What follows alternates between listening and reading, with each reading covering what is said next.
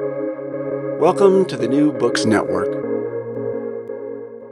Hello, everyone, and welcome back to New Books in Early Modern History, a channel on the New Books Network. I'm Jana Byers, your host, and I'm here today with Liliana Leopardi, Associate Professor of Art and Architecture at Hobart and William Smith College in Geneva, New York, to talk about her new work, a modern edition and translation of Camillo Leonardi's Speculum Lapidum, which was out just a minute ago, out in 2023 with the Penn State University Press.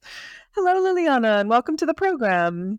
Hello, Jana. Thank you so much for the lovely introduction. And yes, you're absolutely right. It was just out a minute ago. I think it was up in September. Yeah, so exciting, though, when it comes, because the process, it's so long, and you're done with the book, and it goes through editing, and it takes forever. Mm-hmm. And then there's just probably nothing that feels quite that good as holding it in your hands. Right? And then there is the baby that comes in the box. Yeah, it's wonderful. So how are you today? How are things in New York? Good. It's been chilly and at the same time exciting for me, as I was mentioning earlier to you, is I'm getting ready for my next research trip. So I will leave some of the cold weather behind and go to the sunny shores of Sicily. Oh, that sounds wonderful. Yeah. All right. So, hey, let's talk about this book. So the title translates into Mirror of Stones, and it's a lapidarium. So my first question is, what's a lapidarium? Right. This is that very interesting genre. It's actually a very popular genre in the medieval and early modern period. And basically, it's a genre in which authors collected as many stones that they, in terms of names and typologies of stones that they were aware of, in which they described the natural, clear, or occult properties that these precious and semi-precious stones were believed to have. These stones could have engraved images on them, or they could be perfectly plain without any images. So think of a little bit like a New Age manual of the special powers of crystals, if you will, except that at the time it's being thought of as an actual science, right? And I think for them, the proof in the pudding, if you will, that these stones, whether this was a garnet, a ruby, an emerald, or a coal, had these virtues hidden within it, was the magnets, the stone that had this magical ability to attract other stones or to attract iron. And of course, they couldn't quite explain it in terms of, electrons and charged chemistry, or physics, but they were able to understand it in terms of occult properties. So a lapidaria was basically a manual that introduced its readers to all the possible virtues that stones could have. So a manual, yeah, I like the idea of a crystals manual. We've seen those.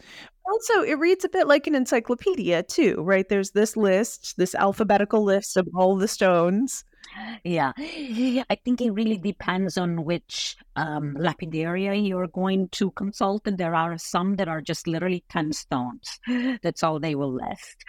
And some, like the case, for example, of Leonardi, who was more encyclopedic, writing late into the tradition. He's writing already at the beginning of the 16th century. So he's got 300 years behind them of accumulated knowledge, and he's trying to create this huge compendium for his patron in order to gift it, of course, to his patron. So, yeah, let's hit on those 300 years. What kind of sources is Leonardi using? Leonardi is using a bevy of sources. It's quite remarkable what he lists. He lists anything from Pliny, so we're looking at Roman sources, antiquities. We're looking at Dioscorides, or we're also looking at more medieval sources and better known sources like the Bishop Marbode, Bishop of Rennes. So it really depends on. Sometimes we are able to easily identify those sources. Sometimes it's a little bit more complicated. In some cases, I was not 100% clear on what he was consulting. And he's consulting also Jewish sources. Which I thought was rather interesting, not because he certainly was not the only author that looks at Jewish sources when it comes to the hidden properties of stones. There is the Seal of Solomon, this book that so many sources, both medieval and Renaissance, mention. But Pesaro, the city in which he lived all of his life, had one of the most important Jewish printing presses of Italy. It had the Soncino press. So I think that there must have been as well an ability on his part to consult books that might have not just been in the library, in his own private library, or library of his patron, but through the Soncino, he might have also been able to access manuals that nowadays were not quite clear what they were. So that are gone now as well. That's right, yeah. Unfortunately, both in the archives of the Ducal Palace in Pesaro, as well as the city archives of that time period went up on fire in a fire been smoke in a fire of the 16th century. So there was very little from an archival point of view that I could do. It was mostly trying to place it together with the material that he's giving me, right, and what he had published. And that process of we see this here and we know it's here, and someone else. That's right, exactly. Like his major source, it's quite clearly Marbode, because the way he subdivides his book is chapter by chapter. He's following the same order of Marbode. And then there are certain moments when he moves away and he's bringing in very clearly other sources. So I think it's not just a copy job, if you will. He's actually thinking very carefully. I'm going to follow this major source, and then I'm going to bring in all these other information that he might not mention, but that it's applicable to this specific stone. So we've got sources that are ancient and medieval, and he's writing this in the 16th century. Yeah, that's right. Yeah, this is firmly a Renaissance book, but we've got ancient sources, medieval sources. Yeah, I think it's the first edition, because that's also the interesting thing, is that this is a source that gets published throughout, Masberi's edition gets published throughout the Renaissance, pretty much all the way down to the Enlightenment, quite a bit. If I'm not mistaken, we have an edition of, obviously the first edition is 1502, and then you have edition pretty much every few decades throughout the 16th century. So you have 1510, 1516, 1533, then you get to the 17th century, and you see the same pattern for the beginning of the 17th century.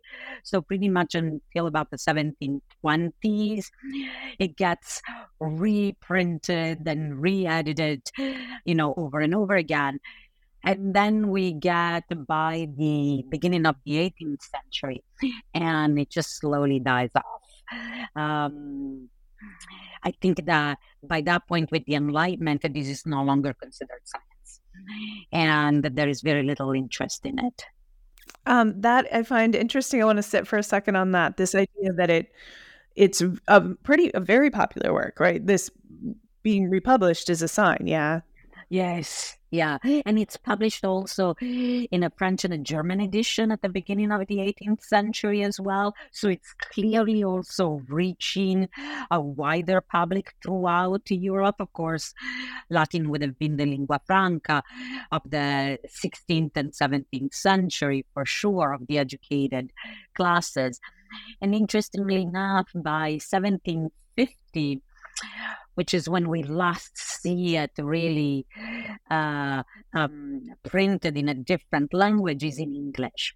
And in English, they only translate the first two books. It's the work is divided in 3 books, and they only translate the first 2 books. The third book, which discusses magical properties of images and astrology and astrological influences, is completely ignored, because I think by the time that we get to the 1750, the earlier part where we're talking about the origins of stones and how they were possibly generated following Aristotelian ideas was still of some interest. But once you get to the more magical component and astrological component, it's no longer viable. Yeah, and then lapidari are going to be replaced by kind of like textbooks or something. Yeah, that's right. Yeah, and in fact, you can see it literally in, if you follow the thread of books of this genre, right at the, and really it's happening throughout the 17th century and at the beginning of the 18th, is slowly you start to get to instead books that are more scientific. They're really interested in describing what the stone looks like rather than what the inner virtue and what healing properties it might have. And you get also books that slowly start to include more and more drawings and sketches of what stones and minerals look like. So we go from lapidaria into truly, textbooks of mineralogy. Mm-hmm. Right. Which is an interesting way to think about, like just casts a light on the way we think about big terms like the Renaissance and the Enlightenment and the history of science. That's right. Yeah. I know it's fascinating because it's, I think, not just this lapidarium, but so many lapidary, so many of these books that looked at these virtues of stones can help us shed a light. There can be a lens that helps us understand the history of science, the history of magic, the history of religion. So you can use these like an entry point to look at how these notions were elaborated and understood in this time period. I want to go back a little bit too to talk about the idea of magic. So these stones. Let's talk about what a particular discussion of a stone is going to have. Like, is there a stone in particular you want to talk about? Sure, no, I'm so glad that you mentioned that. I actually set aside a couple because I was like, I hope she asks me that. There are so many interesting ones, What's fascinating is that, first of all, when it comes to these stones, some we recognize today, like the diamond, right? In fact, he starts with the description of the diamond because starting in Latin is adamas, right? And in my book, I left the original alphabetical list in order to also understand what was important to them, right?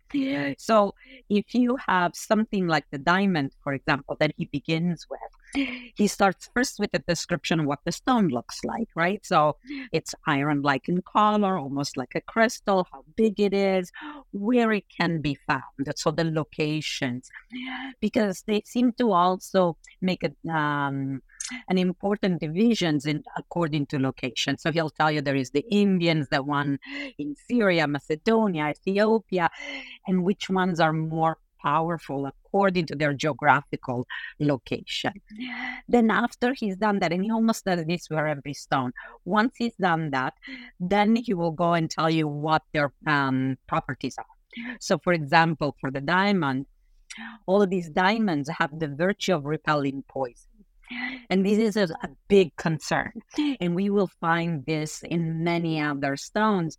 Perhaps the most famous of the stones was the bezoar. And since I know you're located in Northern Europe, and the Kunstmuseum in Vienna, for example, in the Schatzkammer, they have these incredible examples of bezoars that were used by the nobility for their supposed property of repelling poisons. So that is all the poisons that may be drunk. So anything that you could drink. So they also make a very specific diamond protects you from poisons that you drink, not maybe that you eat, but in liquid.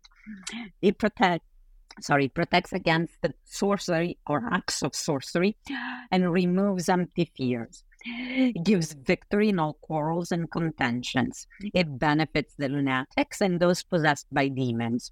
Worn tied to the left arm, it renders men victorious. It tames wild beasts. It is good against phantasms and night terrors. It makes the wearer daring and skilled in all dealings. The Indian or the Arabian diamond, as many believe, has the virtue of a magnet. That is to turn the iron needle towards the Arctic Pole. Hence, some call it the diamond magnet or lodestone. So you can see just from this description that it's, there isn't one singular virtue. They will mention perhaps the principle that for them is more important. And then there is a hodgepodge exactly because it's also drawing from so many different sources. So if source A mentions that it's good for poison, but source C says, hey, it's great to give you victory in hunting or in war, he's not going to it's not going to provoke him to ask the question of, wait a second, how can these two properties be, in the same stone? That's not how they're approaching, but more like, oh my gosh, this is important and it's on the same level or on the same category, if you will, as perhaps repelling poisons, Another interesting stone, which I found interesting, is that some stones like rubies, actually I should say not ruby, but the carbuncle, as the carbuncle or the etices, were believed also to have gender. So you could have both some male and female stones, because some stones are believed to have the property of a generative property. They can engender other stones, which I thought was really fascinating because it indicates a completely different understanding of the natural world and an anthropomorphization, if you will, of the natural world as well. So the etices was also called the aquileos, or eagle stones. And eagle stones are found throughout medieval manuals. It's oftentimes called the pregnant stones.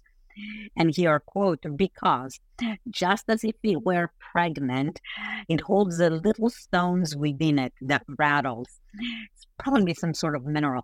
And as already said, some think of it as think it to be a scarlet color. Others maintain it is flesh color, plain and bright of average size. I'm going to skip around a little bit. They say that given to someone who's about to eat poison food, he will not be able to swallow it. So once again, we see this concern with poison. But once the stone is removed from his person, he'll be able to swallow it. So here, it actually physically blocks you from even the possibility of ingesting something that would harm you. Some say that it must be placed in food, tied to the left arm of a pregnant woman. It prevents an abortion. Placed on the thigh during birthing, it removes all danger and speeds the birth. Because that's another concern that we find is, of course, is on the one hand, when it comes to men, sexual potency. When it comes to women, is the ability to give birth safely or to become pregnant. So fertility is an important concern. And then it heals those suffering of epilepsy, chases away poisonous animals. And for these reasons, eagles place it in their nests. They believe that this eagle stone could be found illegal's nest, that's the name. It protects the eggs and eaglets from poisonous animals. It renders its wearer amiable, sober, rich, and protects them from all adversities. I want that. How do I get that stone? I think that's all right. Yeah, but I think they're just really fascinating, Like, for example, a stone like this, you found mentioned from Pliny to Dioscorides to Damigeron to Marbode to Albertus Magnus. So one of the things that is happening is that each author is repeating what the previous author has said. And you create this long chain, if you will, of transmission. Mm-hmm. Yeah, which is also something, that's interesting to study, how knowledge goes from the past. That's right. And how mistranslations then give rise to new properties that no one had ever mentioned before that specific author. Oh, yeah. Interesting. Yeah. One little mistake then can become, like, in some cases, literal gospel. Right? That's right. I'm thinking immediately of Moses's horns, but me too. I was just thinking of that. I was about to say it. I'm like, which then you can still hear. Like that's something we know about. Michelangelo in the 16th century is carving Moses with horns because of that mistranslation. So in the tomb of Julius II in San Pietro in Vincoli in Rome, that wonderful statue of Moses has the horns exactly because of that mistranslation. That which is very interesting to see how mistakes work, and yeah, and okay, that's a whole other thing. I want to talk about as well how the properties we're seeing. There's these physical things, so you can helps you identify what stone you're dealing with, and then things that are really like magical, but then also something that I might call like the natural world, like kind of scientific as well. Yeah, I think it is for this reason that when it comes to lapidaries, the scholarship has tended to categorize them in three groups.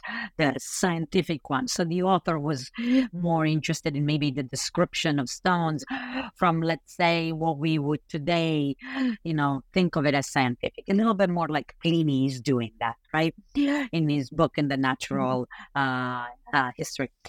Now, the second type instead, which we find really, from a lot of it, Babylonian sources, Alexandrian sources, second century sources like the Nigeran, then those are more magical and astrological.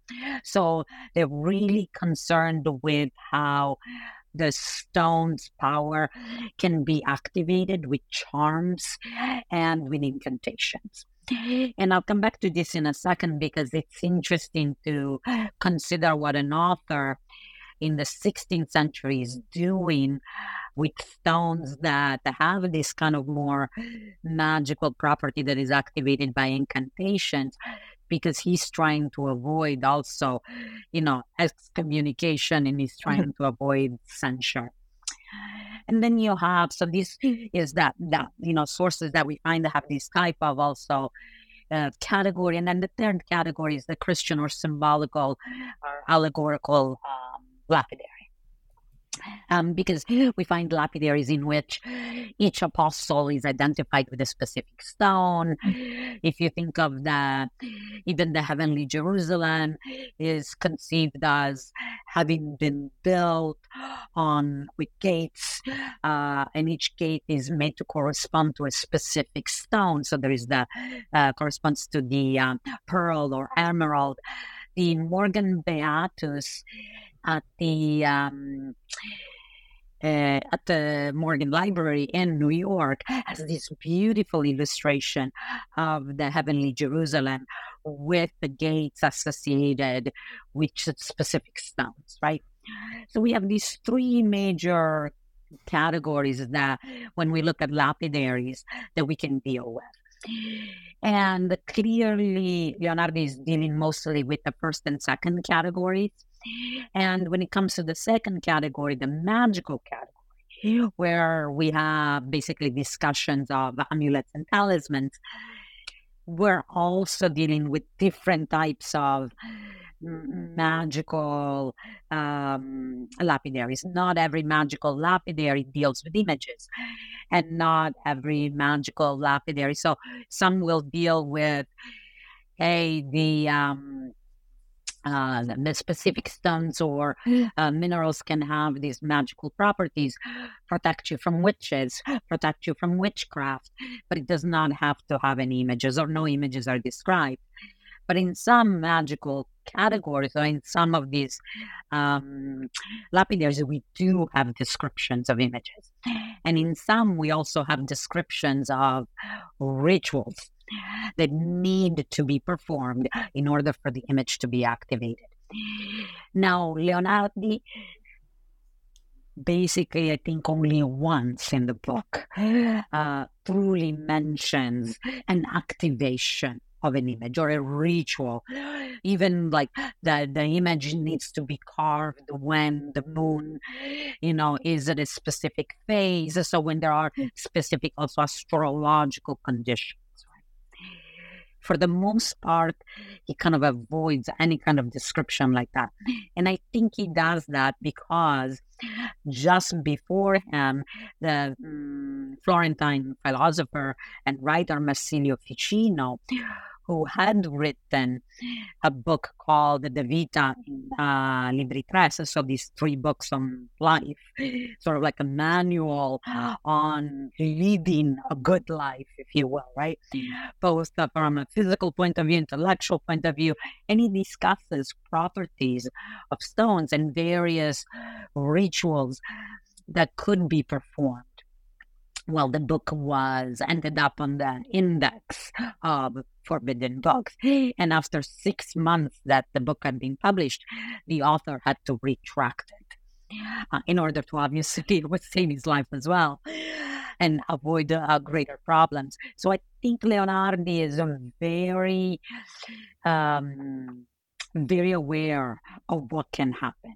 So he will tell you, especially in book 3, if you find a stone that has an image of, let's say, a stag or a hunter, this image carved on jasper, so it tells you also the specific type of stone that it needs to be carved on, has the virtue of freeing anyone tormented by spirits. Right? So, but he doesn't tell you how you should carve it, when you should carve it. He avoids any kind of discussion, and I think that's done on purpose. Of course, I cannot be 100% sure, right? I think there are some moments, and I'm trying to see, like this passage here, where he says, this is book 3, and the chapter is chapter 4, where he discusses how the images carved on the stone receive these virtues. And he says, therefore, since stones are material things, they receive the virtue from the matter they are made of. So, first of all, that's why they tell you, in order to have this specific protection from, let's say, ill effects of spirits or magic, you might want to carve it on jasper, right? Because jasper itself already has a specific virtues. Then, let's see, they receive the virtue from matter they're made of, as well as from their specific form, depending on how reason intervenes. Therefore, they are not devoid of the influence of the stars that always affects this lower world. So I'm going from that maxim of what is above, so is below, right? The tabula smaragdina, the emerald tablet that so many of these magical manuals mention as the principle by which these images can carry the powers of the stars.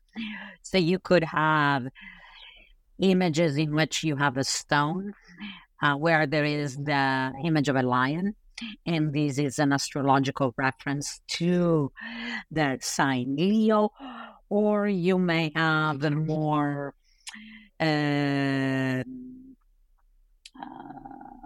not such a direct, a more indirect reference to these heavenly and astrological influences, right? So, for example, let me see. These are interesting as well because they are images that come from clearly not only Roman antiquity but also Alexandrine culture. The image of a man with a lion's face, eagle's feet, and under its feet a two-headed dragon with an unfurled tail, and the man's hand holds a baton with which it hits the dragon's head. If the image is sculpted on crystal or any precious stone, bound in brass, with some mask and amber placed under the stone. So it's telling you also not only the type of stone, but how you should wear it, how you can activate it. We have mask and amber that needs to be placed under the stone. If worn, it will bend both sexes to the wearer's will. Spirits will obey him, and he will gain great wealth. Right? So you cannot get the sense of how they are, how these images are somehow drawing energies from the moment in which they were carved, even though he doesn't describe it, but then how you activate it, how you wear it. Mm-hmm. So it feels like this is a manual for doing magic that manages to just kind of sneak past that. Yeah, because, we should also mention that he writes and dedicates this book to Cesare Borgia. Cesare Borgia is the illegitimate son of Pope Alexander IV, the Borgia Pope. And the Borgias already had a reputation, or at least have come down to us with a reputation for being involved with black magic. So I think the author is also trying to be very careful. He starts the book, he wrote the book probably, I'm pretty sure he must have begun the book under the previous lord of Pesaro, Giovanni Sforza, and was probably meant to be dedicated originally to him. But as he's writing, at certain point, Pesaro is conquered by Alessandro Borgia, and the Sforza are ousted from the city. So here you have a physician who was the court physician of first Costanzo Sforza, then Giovanni Sforza. Now he has a new lord whose reputation has been one of loving stones and jewels. There are wonderful descriptions of Cesare bedecked in all sorts of stones, from literally hat to boots. And at the same time, he is the illegitimate son of a pope who's, the gossip says is also involved with black magic. So I imagine he is threading very carefully. He wants to ingratiate himself to this new lord. He dedicates the book to him, but then there is no discussion, no direct discussion of magic. So we basically have a discussion, if you will, of all sorts of talismans. And in references that clearly, like the one that I just read, that suggest that they are aware that certain actions need to be taken in order to activate these talismans, which are mostly, all the ones that he describes are mostly rings. So worn on the hand, which I think that's also very fascinating, right? Yeah. What's the difference between an amulet and a talisman? Oh, that's a very good question. I think that we, if we looked at the literature on the subject, we would oftentimes find contradictory descriptions or contradictory classifications. For the most part, in pretty much around, we look at the scholarship around the 1980s, maybe even a little bit earlier, the 70s. But pretty much by 1980s, that the main difference was thought to be one of materials. That is, that the amulet was in stone and the talisman was in metal.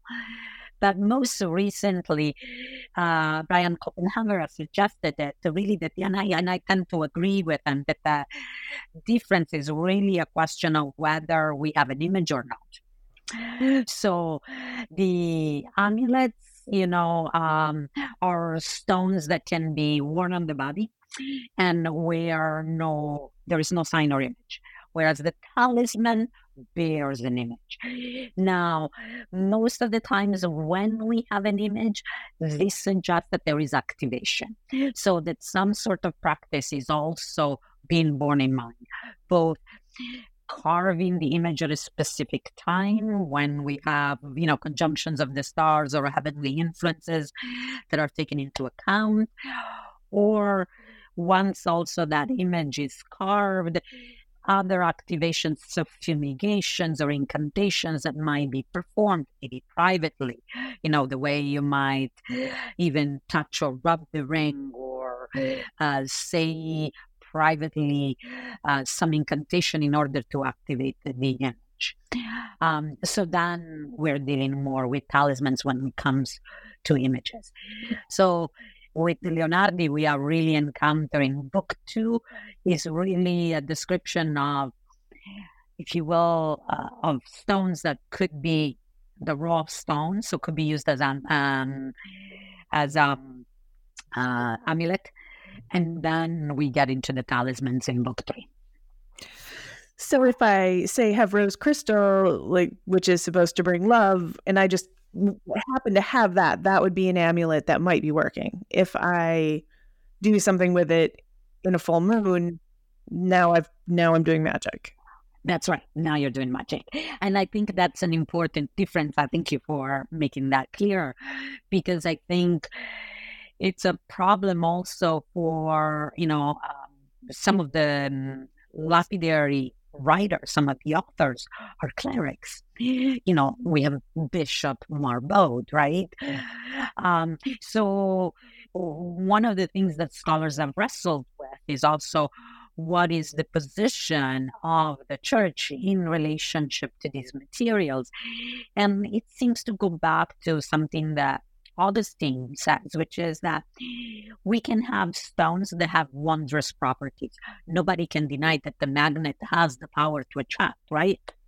So if God created the magnet, then God must have put this essence, this energy, this virtue, this occult property within it. So it's okay. It's perfectly fine. It is in keeping or in accordance with God's will.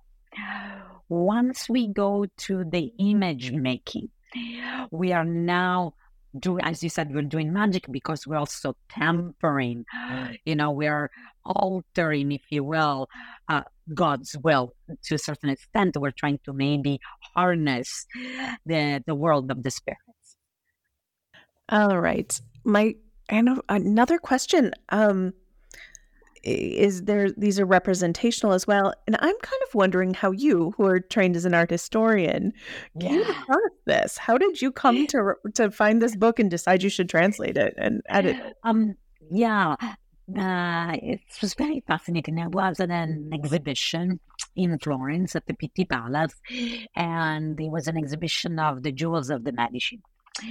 And they were looking at all these, beautiful cameos and incredible carved both rings and brooches. And at a certain point in one of the labels that was mentioned that many of these stones were believed to have occult properties, so that these were not just decorative jewels, but rather they had more significance, more importance than what might meet the eye in the kind of exhibition that they had mounted together. And then that really fascinated me. And they mentioned, once I got the catalogue raisonné of the exhibition, they did mention that some of these virtues were discussed in lapidaries like the one of Leonardi, of Camillo Leonardi. And from then on, I went into a little like Alice in Wonderland, the rabbit hole, because I had never realized that therefore, and I strongly believe that images like of even allegorical figures, not just of sitters, like in portraits, we see them oftentimes with rings or certain brooches that are represented. And, art historians, we visually analyze them as symbols that are identifiers of the particular family of the sitters or particular ideas, allegorical ideas that the sitters want us to be aware of, But it had never occurred to me that these might actually be protective images, protective talismans or amulets, that these were also meant to be show us a different realm that maybe for the viewer of the time would have been immediately visible and clearly understandable, right? So I started looking into it and discovered that it was common practice, for example, for the elite class collectors of the time, like Lorenzo de' Medici, like the Pope, like the Borgias, to be, first of all, cured or healed or treated with potions made of ground precious stones. So you could have potions of ground emeralds and rubies and pearls, and these concoctions would be then ingested, believing that they would address a specific ailment. On the other hand, in reading, for example, the biography of Cellini, I also discovered that Cellini, while in jail at a certain point, believes that he had an attempt on his life had been made by poisoning him with diamonds, grinding the diamonds really fine and putting him in his food. So this really piqued my interest, and I said, there is more here that I'm aware of. So as an art historian, I wanted to understand, could we be seeing in these images something more than just display of wealth? Mm-hmm. That, hey, I have wonderful rubies and emeralds and I can wear them on my fingers, right? And lo and behold, what's also interesting is that as I read the manual, Leonardi does mention actually artists who are involved in creating images for rings, so for these type of talismans. He does not say, hey, these artists create talismans. But what he does tell us is he gives us a sort of history, like an art historical lecture at a certain point, and says, the ancient Roman did this, the Israelites did this, and then he says we come to the 15th century, and he gives us name there. So he tells us Annichini di Ferrara, Tagliacarne in Genoa, Francesco Bologna, known as in Francia, Leonardo da Vinci. And that was also like, wait a second, this is also mentioning very important artists. He mentions Mantegna. So we find that, Leonardi, for example, not Leonardi, but Leonardo da Vinci had always been interested, for example, in the images that naturally occur in stones, like in agates, where you kind of have that fern-like patterns. So I think from there, it's not a big jump to see how artists who are interested in these kind of naturally occurring images, fossils, then all of a sudden come to also perhaps create as well images that might not just be decorative, but that might also be concerned with channeling magical, astrological virtues. Yeah. And I mean, there's something there about like the wealthy and their ability to display wealth, their ability to wield power. That's right. That's right. Even to stay in the area where Leonardi was active, Pesaro are not far from Urbino, and you think about the beautiful Piero della Francesca's altarpiece of the Madonna, and then we have Federico da Montefeltro kneeling to one side along with his wife Battista Sforza. And if I'm not mistaken, if I'm not recalling I'm wrong, there is this large, huge ostrich head that is also hanging, right from the front down above the Madonna. And you start finding that corals, ostrich eggs, all of these objects could have this really interesting function. On the one hand, they are symbolic in that classic art history, iconographical idea, but on the other, that coral was representative, yes, of the Passion of Christ, but on the other, it had also protective powers against all evil, right?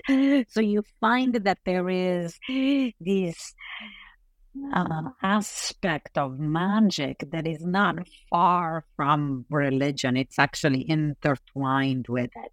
I think going back to what we were saying before also with Augustine, that if God put these virtues there, then it's perfectly legitimate, right? We can use them. So in the collection of somebody like Lorenzo de' Medici, you find unicorn horns, or what they believed were unicorn horns, right? They're not collecting it just because it's a rare item and it's quite unique to have the unicorn horns, but because they believe it also has properties. Yeah, all right. That's wonderful. This is probably a good place to to stop, and I've taken up more than enough of your time. We have just one more question. I know you're headed down to Sicily. What are you going to work on? What are you working on there? Okay, so going from this interest in the in stones, as I was mentioning, I was actually raised in Sicily, and in Syracuse, in the Cathedral of Syracuse, there is a large silver simulacrum of the Saint Lucy, Santa Lucia. And it's a Baroque simulacrum, all in silver, but it's bedecked with all sorts of stones and jewels. And so I became interested, especially after this, in understanding a little bit better than how do these, what is the roles, of